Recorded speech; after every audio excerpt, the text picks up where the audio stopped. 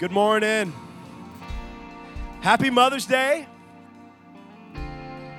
Guys, you know the Bible says that we are to give honor where honor is due. And so can we just honor our moms this morning and thank God? You can do better than that. I said you can do better than that. We love you, moms. Love you guys. We would not be where we are without you. Literally. So, men and children, that means that today you need to rub mom's feet. You need to give her the remote control. You need to let her pick where you go and eat today and anything else that she wants, because she takes care of you the other 364 days out of the year, right? So, well, hey, I'm excited. We are honored that you would be here with us, joining us for this Mother's Day. And I can just tell you that you're in for a treat today. We have something special for you. Next week, we are going to continue in our All In series. But today, you are going to receive something that you have not had in 490 days. That is 1 year, 4 months, and 5 days. Because it's been since January the 9th, 2022, that my wife has been up here and spoke behind this pulpit since she's had her surgery. And today, she has a word from God to share with you guys. And so can you welcome my beautiful wife, the First Lady of Destiny Church, the beautiful mother of my 3 kids. I could keep going on, but I love you, babe. Good morning. Happy Mother's Day. So, did you guys like that wall out there? Okay, I need you to take pictures in front of it. I can honestly say that blood, sweat, and tears went into it. Jacob and I sweat putting the wall up. Chris and I sweat putting the arch up. I cried this morning when it fell apart. And I slashed my fingers putting it back together. So I need to see everybody post a picture today. My heart needs that. So happy Mother's Day. That's my gift to you. So I wanted to start today with a few laughs. Just because laughs are good medicine, right? So I collected these memes throughout the year. These are some of my favorites. That moment when you hope your kids' sass will help them lead a company and not a gang in prison. I don't know about you, but I've thought about running away more as an adult than I ever did as a kid. So true. Sometimes success is just getting the laundry into the dryer before the mildew sets in. Just when you think you might be feeling good about your mommy skills, a trip to the store with your kids can put you back in your place very quickly.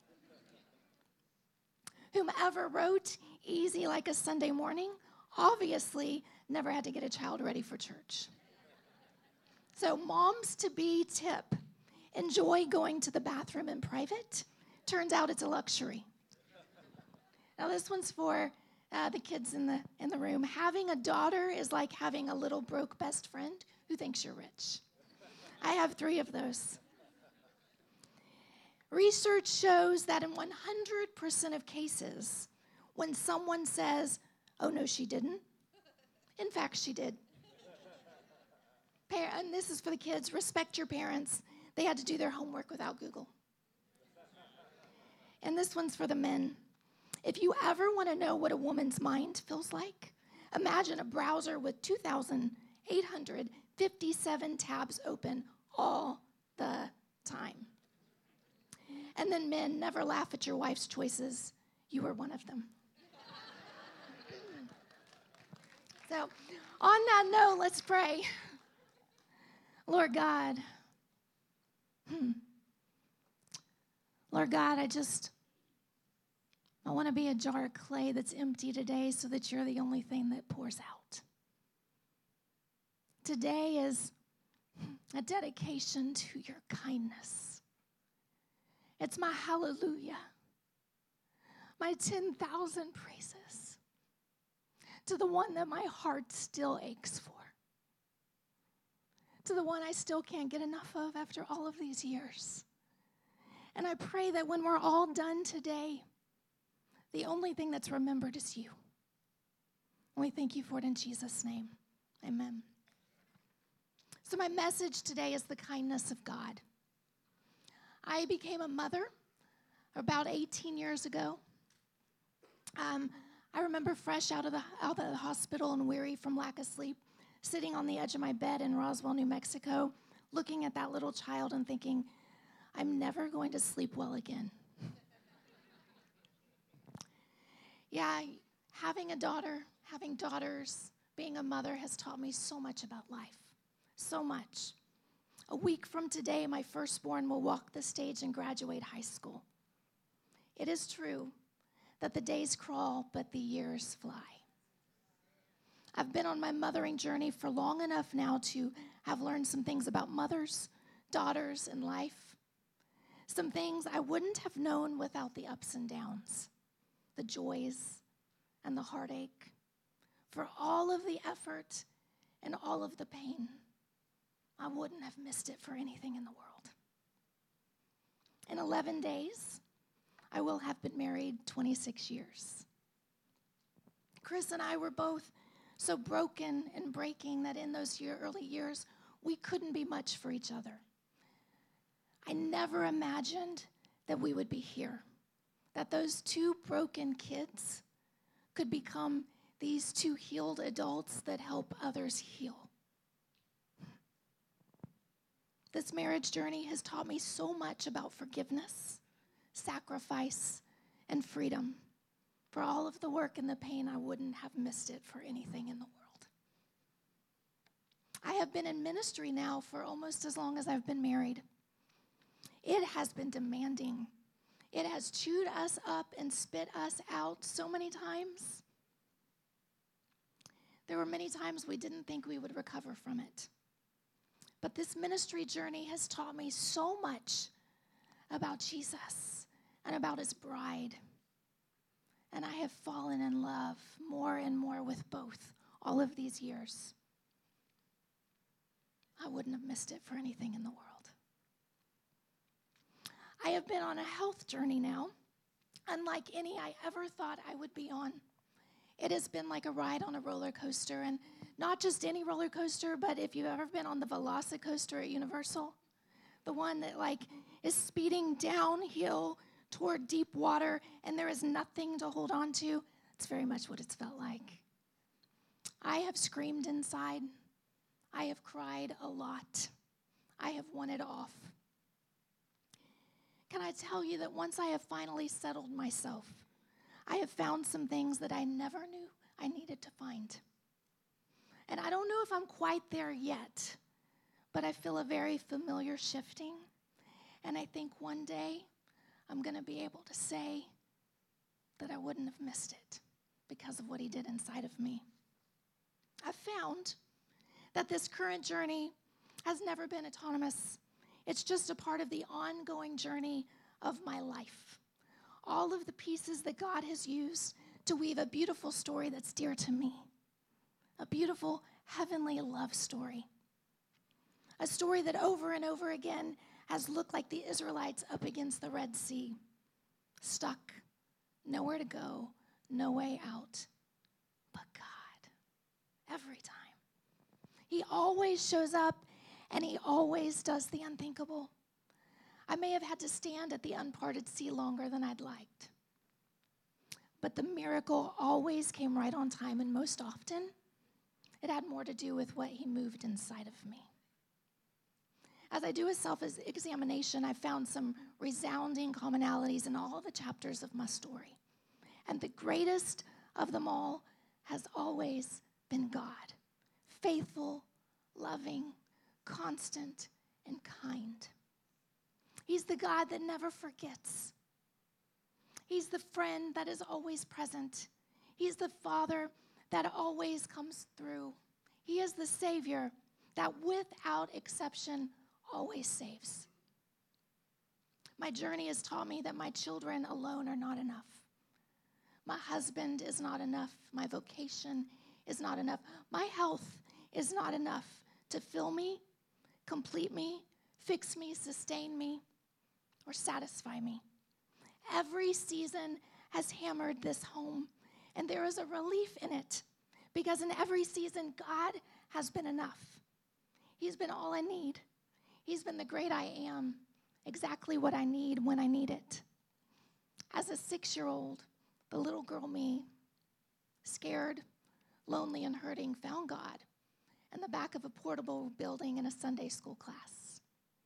He had been wooing me, and I finally realized it was him, and it has never stopped being him. In all of the bends and the turns and the cities and the states and the highs and the low, it's always been him. When I started having eye issues over 6 years ago, and they grew in intensity and mystery, I found that life doesn't slow down for us to learn our balance. When that landed me on some pretty strong medications, while Chris was at the same time having his own medical difficulties, I found that the enemy knows how to push all the buttons.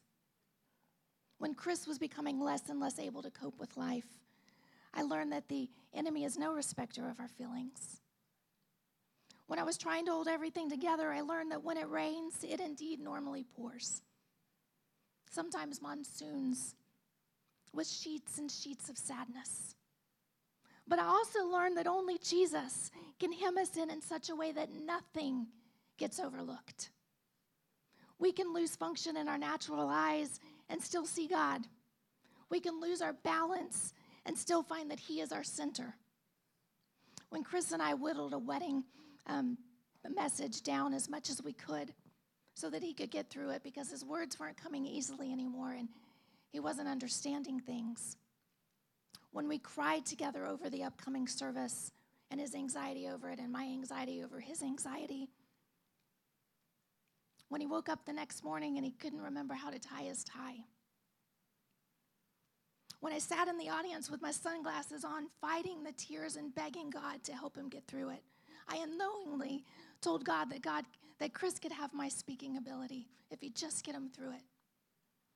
I learned that you need some internal oil reserves in order to make it through such difficulty. Pastor Jerry talked about that last week. If you did not listen, you need to go back. It's everything. If you haven't spent time with the Father before trouble comes, you'll be sorely unprepared when it does. When I was hanging in the balance between losing my hair to cancer or my voice to a tumor that needed removed, I learned that tomorrow isn't promised to anyone. I learned that my days are numbered, each also treasured by my Father, who watches over them until they reach their completion. When I came out of surgery out of whisper, but alive, I learned a purer worship than I'd ever experienced. My room was thick with it. I could not contain the emotion for the weight of his presence. When I started losing my hair in handfuls, I learned that the people I loved most valued most a beauty that can't be seen with eyes.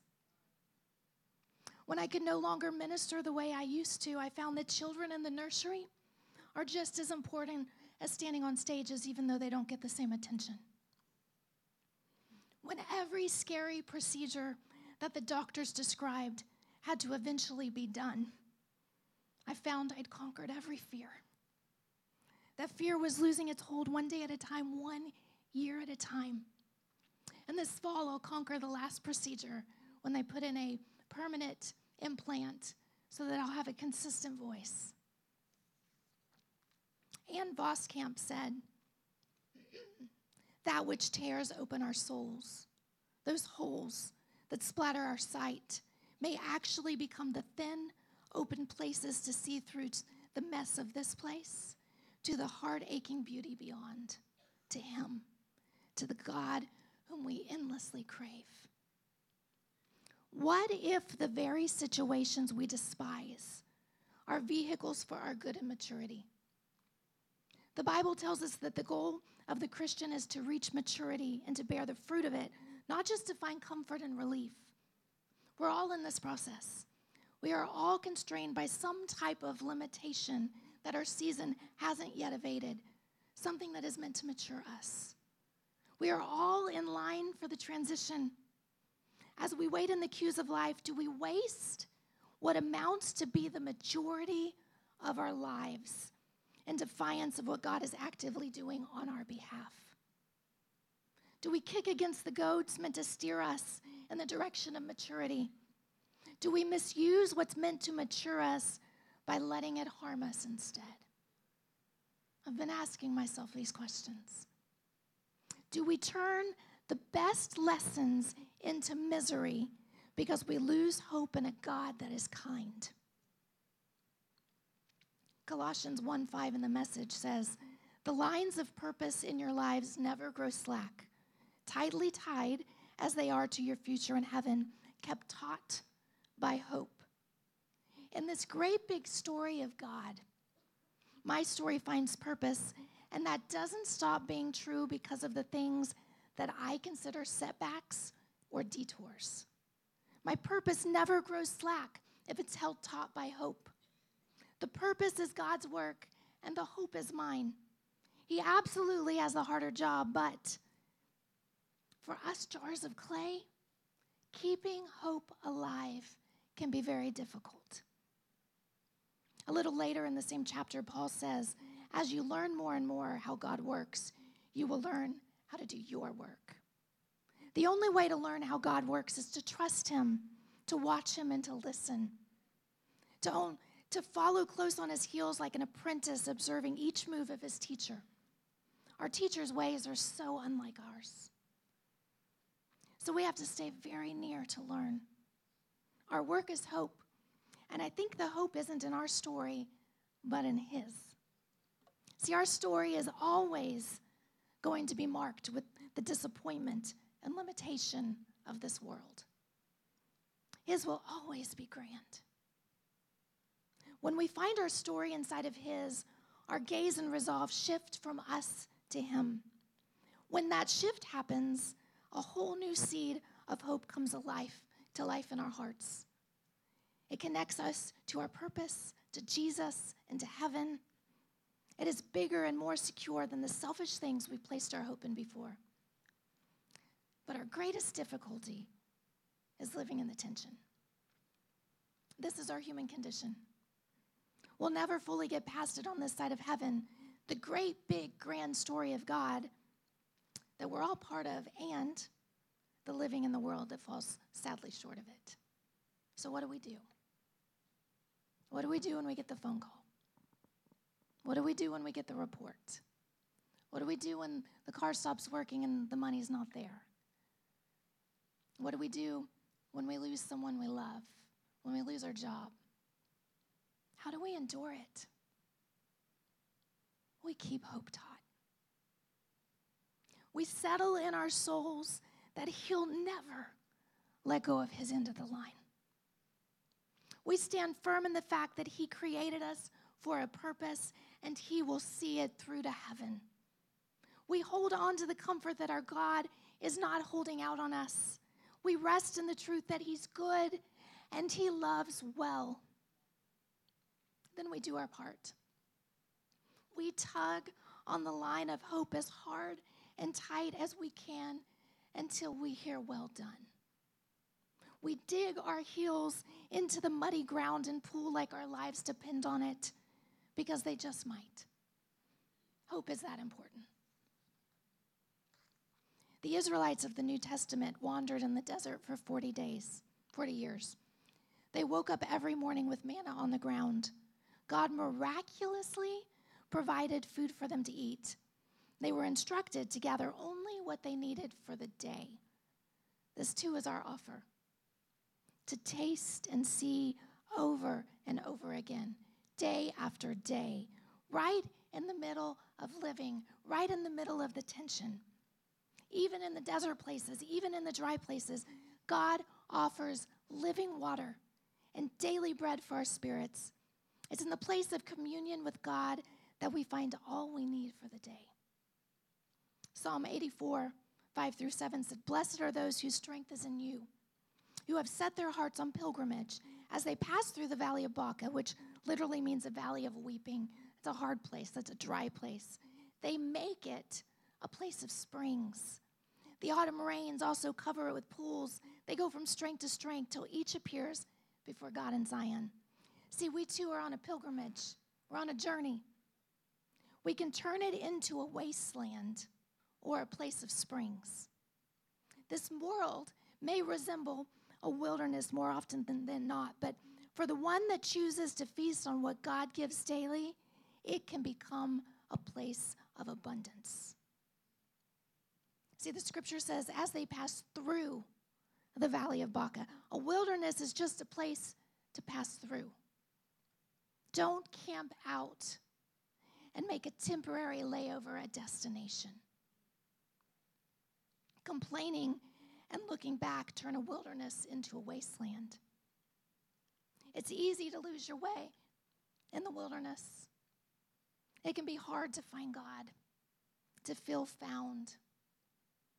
We all need a healthy amount of grieving when the world steals from us. We all need to process. We all need to cry. God is not afraid of our tears. As a matter of fact, He counts them. He keeps them. We all need to process, but we have to do so under the cloud of His presence. We have to process with God, with His people, and with the Word. And know this, nothing about your journey is intended to be a wasteland. Our God is good. Our God is kind. What looks like a wilderness is the way to a greater promise. It just doesn't often feel like it. We can't always see it. Some days, we can't even imagine it. And I think the thing that causes a person to want to go back is a lack of hope for what's ahead. We've never been where we're going. And after years of wandering, it's hard to picture anything better than what we've known. We don't recognize that freedom isn't behind us anymore. So we inadvertently long for slavery. We wouldn't call it that. But anything that isn't God's will, that isn't His new thing, enslaves us. It holds us captive and it limits our growth. So we fashion idols to pacify us, to hurry up the process, and to supply something to make us feel happy again. Idols, they're not fun to talk about, but we all do it. I think deep down, we all know that we have them, but we just don't like to name them. We have no snakes on sticks or cows of gold in our houses. But the lingering stakes left from what we've exalted above God dig into the heart and often get overlooked and excused. And we hold on to them as an anchor. But let me tell you, idols are both bastard and inept anchors. They will never do the job. They will never keep us grounded. And if there is an altar of worship in all of our hearts, when I take stock, I have to be honest and say that I'm the one on the center of mine most often. See, us people, us frail, weak, broken, breaking people, we think about ourselves first thing every morning and last thing every day and a million times in between. I am on the other side of every one of my fears. What I want, what I feel, what I dream, what I expect.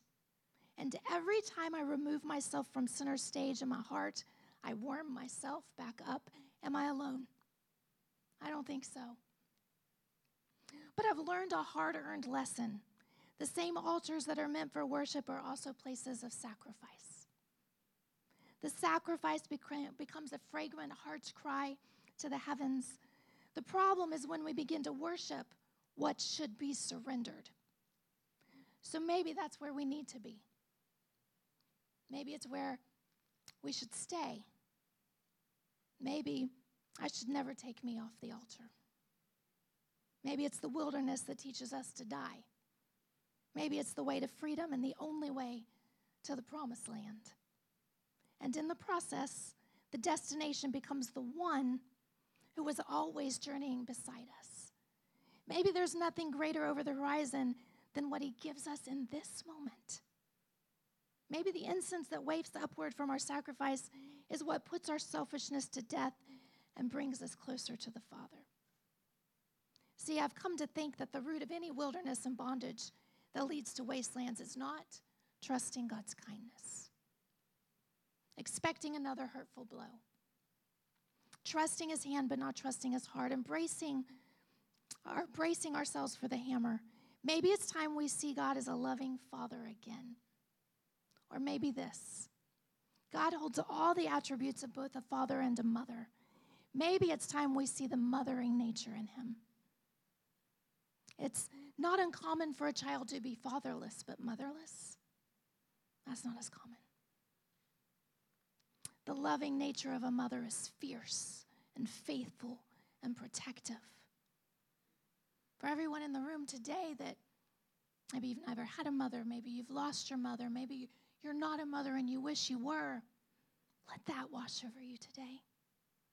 God's mothering nature that looks on you with kindness, that sees you where you are, the way a mother gazes on her newborn baby, the way a mother protects, the way a mother nurtures, the way a mother sacrifices, the way a mother holds her children's hand and walks them the whole way.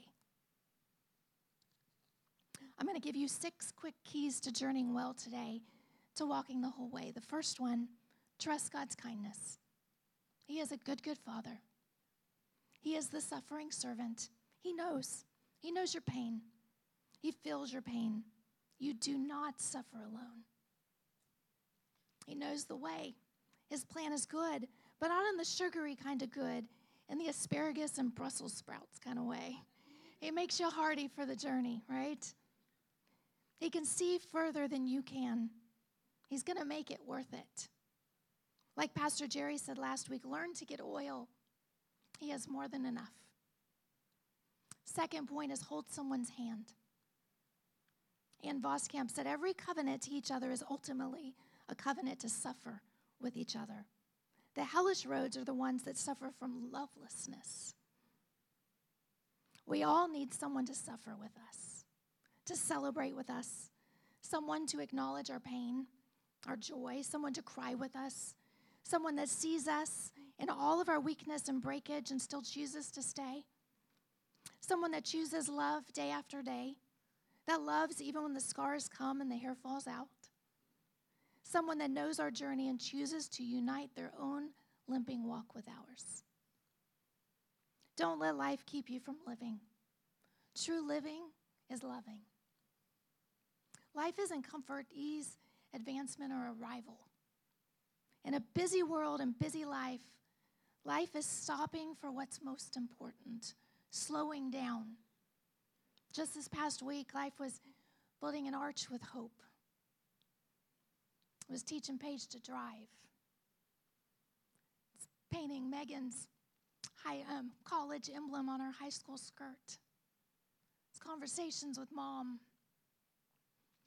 It's a church. Not just a beautiful building, but a beautiful people. It's dinners with friends. It's beach days. It's the love of a good man who still smiles when he looks in your eyes. Life is the people we love. We all need people that it would be absolutely devastating to lose. That's a life worth living. That's a journey worth pursuing. The third thing is help someone else. With someone holding your hand, take the hand of someone else. We need to help. We were created for it. It is better than medicine. When I couldn't stand up in front of a group and teach like this, not teach children anymore, I went to the nursery, decided to serve them. When I couldn't stand on stages and speak to adults anymore, I decided to train leaders. When I couldn't speak at women's events anymore, I planned them and brought in speakers. Find somewhere to serve. Find someone to help. You need it. When life breaks your heart, giving can make it stronger. If we stop helping others, we stop helping ourselves. The fourth thing is do the next right thing. Don't stop doing all the things. It is too easy to give up. It is too easy to get overwhelmed and throw in the towel. You're not the only one. It is hard for all of us. All of us have days when life tries to paralyze us and keep us in bed. Get up anyway. Do it anyway. Keep holding the line. Keep the standard high. Get back up when you fall down. Say you're sorry when you lose your temper. Parents, get up every morning and be consistent again, even though you're tired. Face the things that hurt you so you don't use them to hurt others. Be present even when it's hard. Do the hard stuff because it matters. It all matters. Don't stop, because he who endures to the end will be saved. That is whole person salvation, whole person prosperity, spirit, soul, and body. The fifth point is learn the lessons. Don't go back to Egypt. Don't go back to what enslaved you. The lessons cost us something. Treasure them. Pass them on. Hold them close. And have the worship team come back up. I have given all of my daughters a notebook and a charm bracelet. And I call it my daughter's dowry. And each charm represents a different lesson that I've learned. See, I could give them all the wealth in the world, but it wouldn't be near as valuable as the lessons I've learned. Process your lessons. Ask God about them. Roll them around. Hold them up to the light. Look at them through all of the angles. Learn the lessons and pass them on. All of life is a classroom. We can read about it in black and white, but living, it has a way of making the lessons stick. Embrace the beauty of a lesson learned. And my last point, number 6, live in the moment. None of us know what tomorrow will bring, but I can promise you this: God will be there. I've learned to only expect God, and that is more than enough for whatever the future holds. It is more than enough for today. Today is where God is, right here in this moment. So slow down and be in it. He's right here doing a new thing, celebrating Mother's Day with good people. 1 Corinthians 2:9 says, however, as it is written, what no eye has seen, what no ear has heard, and what no human mind has conceived, the things God has prepared for those who love him. What if where we are really is where God wants us to be? And it really is for our benefit. What if it's our perspective and our looking back that turn our present into a wilderness? Maybe one day we'll look back on this wilderness, and instead of seeing the difficulty, we'll only see the doorway to new freedom. Maybe dying daily, putting myself on the altar has always been the key. See, only the kindness of God could give such hope.